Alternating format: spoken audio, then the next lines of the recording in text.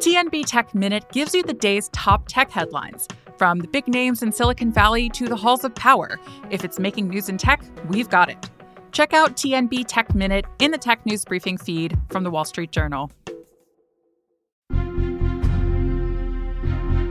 From the opinion pages of The Wall Street Journal, this is Potomac Watch. President Biden releases his budget for fiscal 2024, setting up a clash with Republicans in Congress, but perhaps more important, setting up his priorities if he runs for re-election and for 2025 if he happens to win the presidency again. We'll tell you about some of the major proposals and what they tell us about the Biden agenda. Welcome. I'm Paul Gigot, editor of the editorial page of the Wall Street Journal, and I'm here with my colleagues, budget hawks extraordinaire, Kyle Peterson and Kate Batchelder Odell. Welcome to you both. We haven't all seen the details yet because those details have just been released, but the broad outlines and the major proposals have been leaking the administration in advance. White Houses like to dribble out as much news as possible on these budgets over some days, and we've been getting some of the details. Let's just give you a little list of the tax increases, raising the corporate income tax rate to 28% from 21%. That's the statutory rate, higher than last year's 25% proposal. Raising the Medicare surtax on income from 3.8% to 5%. That's on payroll. Raising the capital gains tax rate to 39.6% from 20%. Quadrupling the 1% stock buyback tax that passed only last year. A new 25% minimum tax on billionaires, which turns out to actually be on millionaires. And that proposal was 20% last year. A new top individual tax rate to 39.6% from 37%. Raising taxes on company foreign profits. And those are just the highlights, or should I say lowlights. No doubt there are many more buried in the fine print. Taxes, taxes, and more taxes. Kate, what do you make of this list? And I guess the White House must think it's smart politics. Yeah, Paul, it is a long list of tax increases. I think the top line picture of this budget is important. It's always noted that it's largely a political document, that Congress will put its own prints on the budget, but it is notable of the kind of direction and policy direction that the administration is going.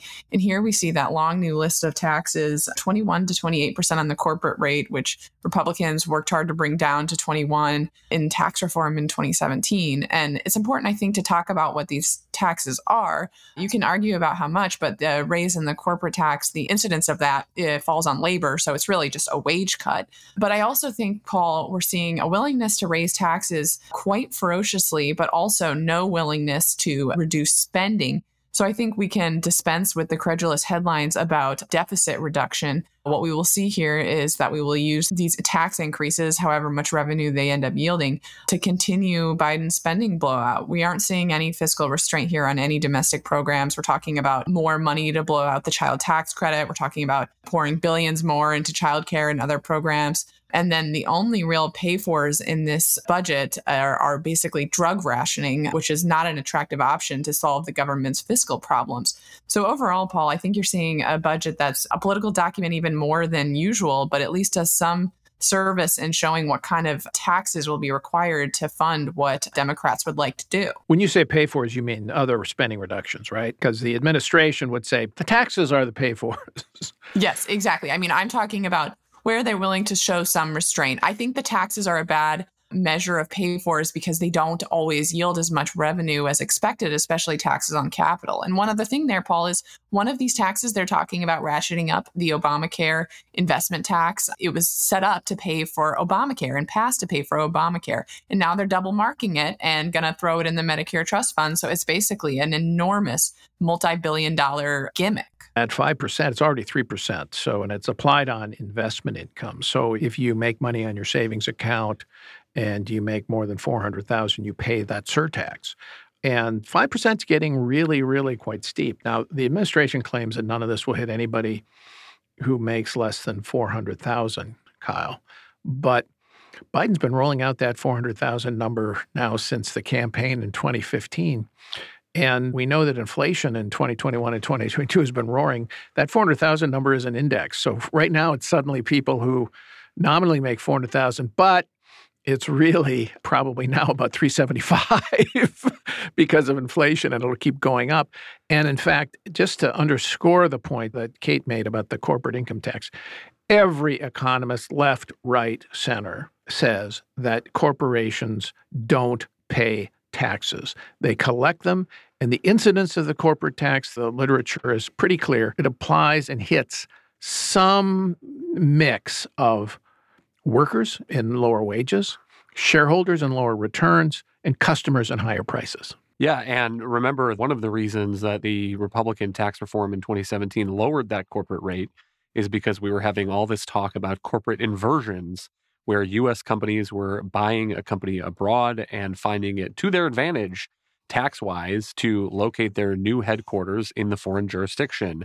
And so Biden's talking about taking it back up to 28%. You can go to the Tax Foundation, find the average corporate tax rate in different regions. If it's weighted by GDP in the G20 countries, average weighted tax rate, corporate tax rate is 26.2. The G7, it's 25.8. Both of those, according to my math, less than 28%.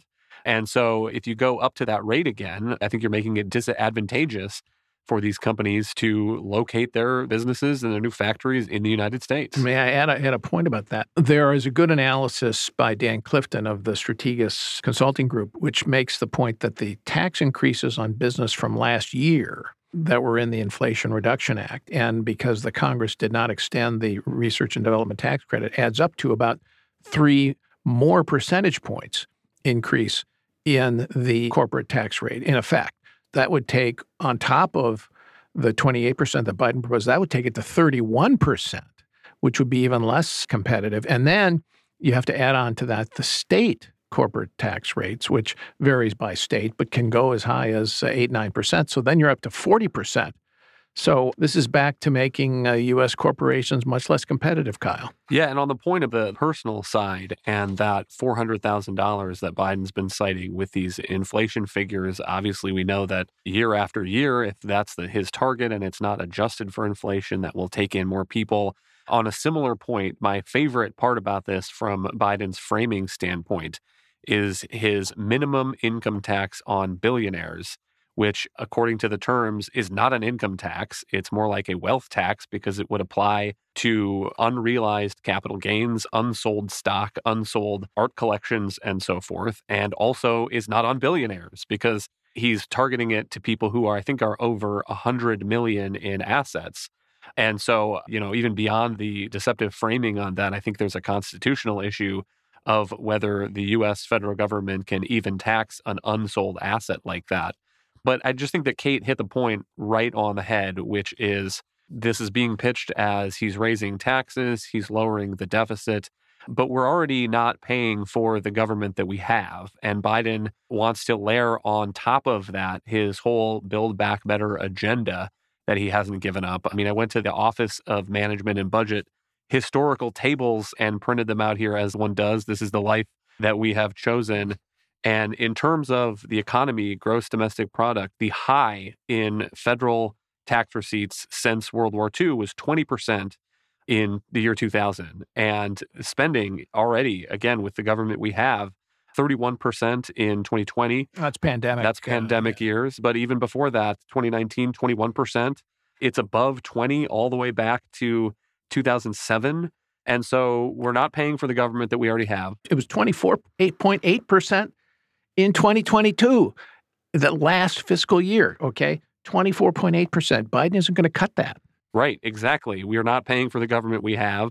We have this Social Security and Medicare crisis coming down the pike. And here we are talking about President Biden's new plan for universal paid child care and down payment subsidies and whatnot. Well, I want to talk about growth here. And I don't want to bore people with green eye shades numbers, although, again, I tend to do that. But let's talk about the economy, all right, and impact on the budget. What we have here, I think, Kate, is extraordinary. You have the President of the United States who is looking at an economy this year that has been remarkably resilient in the face of Federal Reserve rate increases. But nearly every economist I know is predicting a slowdown in growth just because of that interest rate effect. And his budget is going to slap it, if it passed, with all of these tax increases.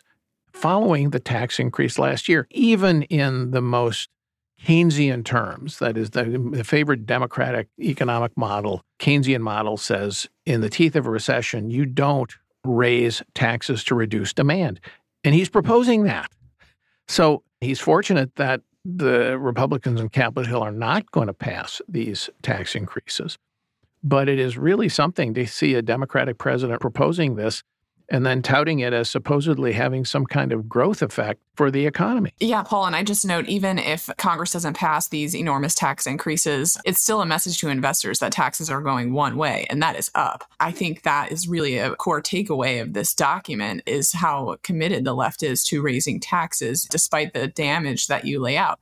I mean, we talk about green eye shades and our own budget nerd interests here, but growth is important to pretty much every area of the federal government. I mean, Biden is proposing a plan that he says will shore up Medicaid, when in reality it doesn't reform the entitlement. But growth matters for our ability to fund our entitlement programs, and how hard those are going to be to fix in the end when the crisis eventually comes. And it will be interesting to even see what the president says he expects growth to be over the next decade in the budget. I also think we can talk a little bit more later in this about his defense budget, but economic revitalization really matters also to America's standing in the world. So to have a world that's getting more dangerous, what seems like could be a looming slowdown, and then to propose these large tax increases that will just dampen growth on the economy. And last point would be to mention, we have shown no seriousness about making serious reform to our arcane permitting processes or other things that are dampening capital investment. This is not a good picture. This is not a sign that America is going to be revitalized anytime soon. All right, we're going to take a break. And when we come back, we'll talk more about the implications of the president's budget and the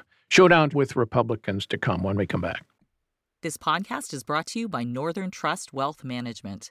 There's more to being a successful entrepreneur than just good business practices. What is it about an entrepreneur's childhood that helped fuel their entrepreneurial spirit? What are entrepreneurs doing to cultivate this spirit in their own children and build a legacy beyond their business? Tune in each month to the Road to Why podcast by the Northern Trust Institute, where host Eric Chapea dives deeper with leading entrepreneurs on these topics and more. Find the Road to Why where you listen to your favorite podcasts. Don't forget, you can reach the latest episode of Potomac Watch anytime. Just ask your smart speaker, play the Opinion Potomac Watch podcast. That is, play the Opinion Potomac Watch podcast. From the opinion pages of the Wall Street Journal, this is Potomac Watch. Welcome back. I'm Paul Gigot with Kate Batchelder Odell and Kyle Peterson. We're talking about the president's budget proposal and what it means politically and economically. A couple of just quick points to make along the way. So far, the Congressional Budget Office came out with its spending and revenue numbers for the first 5 months of the year yesterday. And they showed that revenues are falling this year, already minus 4%, but outlays are up 10%. So there's no restraint at all in spending. Medicare spending up 13%, believe it or not. Meanwhile, interest rate expenses up on that is interest on the federal debt up 38%. So that's what happens when the Federal Reserve raises interest rates. And I mention that because the Biden agenda basically is for more of that. He would say that, well, we're making it up with tax increases, but tax increases never get the revenue yield that they claim because people change their behavior in the wake of those increases. So, Kyle, let's talk about the showdown to come with Republicans. Republicans are, of course, saying these proposals are dead on arrival. Remember, there's a big debt ceiling showdown coming, probably July or August. Congress must raise the debt ceiling to be able to borrow more. Of course, Republicans want some spending restraints, unspecified kinds of magnitude. I think Biden is setting up with these tax proposals to try to say, all right, guys, you want to reduce the deficit? You're going to have to go along with some kind of a tax increase. He's trying to pinch the Republicans to be able to say, okay, if you want spending restraint, you got to go with tax increases, which I don't think they're going to go along with, or not easily. Right. And I think what Republicans would be wise to do is take a position. What they want is spending restraint, some kind of spending caps, and then identify some specific discretionary programs where they think they can get those out. And that requires doing the hard work of going through the line items, going through everything that is done by the Department of Education, to pick one, and finding some things that Republicans think they can make the case to the public that maybe the federal government ought not to be doing this. This is something that we can do away with. I think they also can make the argument that it's particularly after all of this pandemic spending that we're on an unsustainable fiscal path and that President Biden's proposals are not a real solution, not a real way to get off that path. Biden is always talking as if you can squeeze the rich and the wealthy, the millionaires and the billionaires in order to solve this problem and pay for everything he wants. And that is just simply not realistic. The other thing that I think is an interesting comparison is countries in Europe that Democrats always talk about. How do they pay for these robust social safety nets? Two answers. One is that they have value-added tax, VATs, which are hidden throughout the economy and tax on essentially on sales, tax on sales, tax on consumption. And Democrats, at least, I think that would be a political loser here. And two is that they apply their higher tax rates to much lower thresholds of income. This is tax year 2020 from the Tax Foundation. Countries like Belgium, Denmark, Netherlands, Sweden, tax rates near or above 50% applied to income in the range of $60,000, $90,000, $70,000. And I think that Republicans can go to the public and say, that's what you have to do if you want the kind of spending programs that Biden wants. And he's not telling you the truth about that. But I guess the question is, to me, Kate, the president must think tax increases are good politics. I mean, I can remember the Clinton administration where they got away with one tax increase in 93, which was modest compared to what Biden is proposing. I mean, modest in the extreme compared to what Biden is proposing. And that was it. Republicans took Congress, and then Clinton actually cut the capital gains rate, if you can believe that, in league with Newt Gingrich. And it yielded a lot more revenue, by the way, in the wake of that. The boom times for revenue in the late 90s with economic growth. And despite that lower rate, Biden wants to raise everything across the board. He must think this is terrific politics because I guess he figures the voters won't think it applies to them, even though, as we've said, it will, and to the extent it affects the economy, it certainly will affect them. I guess he figures we're going to get a lot of covering fire from most of the press corps, which seems to like higher taxes, and certainly is not going to highlight any of the issues that we've been highlighting. Yeah, I mean, to underscore your point on capital gains taxes and not expecting these taxes to increase revenue, I mean, investors can decide when to cash out, and they're sensitive to rates. And you can look at analyses that show that they will cash out before the new rate kicks in, or they'll wait and hold. So this is not just a revenue gusher the way we're being told. Also, I think on the political point, Biden is relying on voters not seeing through this complete shell game, and I think voters might be more astute than that. Remember when the 3.8% tax on net investment was passed through Obamacare, it's just, who will even notice it because it only hits the rich at $250,000 for a married couple. But now they're adding a new bracket to it. And this idea that it won't be further expanded. And also they're kicking up the rate, adding a new bracket and kicking up the rate. So it really belies the argument that some of these taxes will never be expanded or never come to hit anyone else. And as Kyle has written very persuasively in our pages, we're in an unsustainable tax system where we have the top 1% of earners paying more than a third of all federal income taxes. That cannot go on. 42.3% in the last year, according to the Tax Foundation. That's what they paid of the income tax, the top 1%. Now, that doesn't include the payroll tax, and that was a big increase from the year before, but a new height. But that's how much? 42.3% paid by the 1%. So you can't say that the tax code is not progressive. The other thing, Kate, you mentioned that the tax on investment income, not indexed for inflation. So every year that threshold essentially goes down in real terms. And the capital gains tax also not indexed for inflation. So you get inflated gains if you hold the stock for 10, 20, 30 years, as we're constantly lectured you're supposed to do. And you end up paying a very high rate on inflated gains. So the actual tax on your capital gain could be well over 50% if you consider inflation's effect, and it has a dampening effect on investment. Kyle, the political impact of what this says about Biden's 2024 campaign suggests to me that he is basically, he wants to pick a fight on Medicare and Social Security with Republicans. He wants to pick a fight over taxes with Republicans. And he's basically hedging his bets on whether Donald Trump will be the nominee, and he's aiming at Ron DeSantis. And he's going to use Ron DeSantis's votes when he was in the House of Representatives in favor of the Paul Ryan budgets, which reformed Medicare and did some things to Social Security. He's trying to run against DeSantis on those points if DeSantis gets the nomination. I think that's right, but I think there's a twofold risk here. One is that he's clearly trying to bait Republicans into putting forward some specific proposals on Social Security and Medicare, like raising the retirement age in 2070, which I think would be perfectly defensible on the merits. But that's the fight that President Biden wants to have in the 2024 election. And I understand why a Republican planning to run in 2024 would not want to choose that ground to fight on at the moment. But the other risk, I think, is that Republicans run away from any sort of substantive changes, run away from the proposals that Paul Ryan has advocated for all these many years, and give people the impression that there's nothing wrong and nothing that needs to change in these programs, which is also simply not the case. I mean, given the trend line we're on, there's going to be an automatic cut in Social Security benefits of 23% in 2034, according to the latest trust fund report.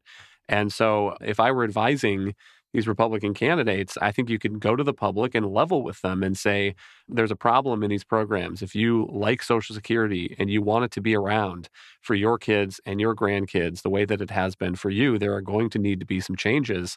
We know what President Biden's plan is. It's an enormous tax increase.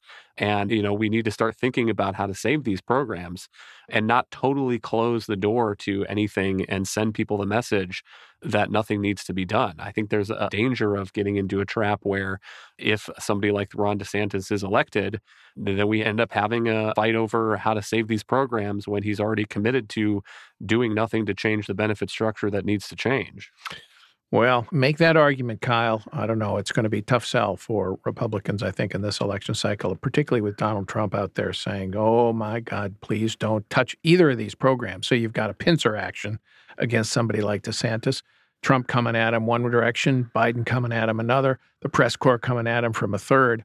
And he's got Kyle Peterson on the Wall Street Journal in the rear coming up with reinforcements and the cavalry. And I know we're strong, we're influential, but boy, that is a formidable political phalanx against somebody who wants to be a reformer these days when you don't even have a united Republican Party behind you. I'm not saying I wouldn't support that agenda. I'm just saying it's going to be very heavy political lifting here in the next couple of years. But you're absolutely right. The reality is they will have to be reformed, these programs. They will eventually, because they are unsustainable in their present form. Thanks to Kyle. Thanks to Kate. Thank you all for listening. We're here every day on Potomac Watch, and we'll be back tomorrow with another edition with maybe more news about the increased taxes you'll be paying. Oh, joy. Thanks for listening.